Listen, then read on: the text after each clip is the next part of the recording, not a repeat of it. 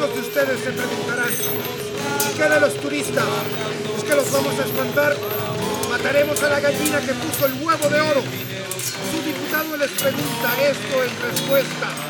¿Quién es dueño de esta gallina? ¿Quién se beneficia de estos huevos de oro?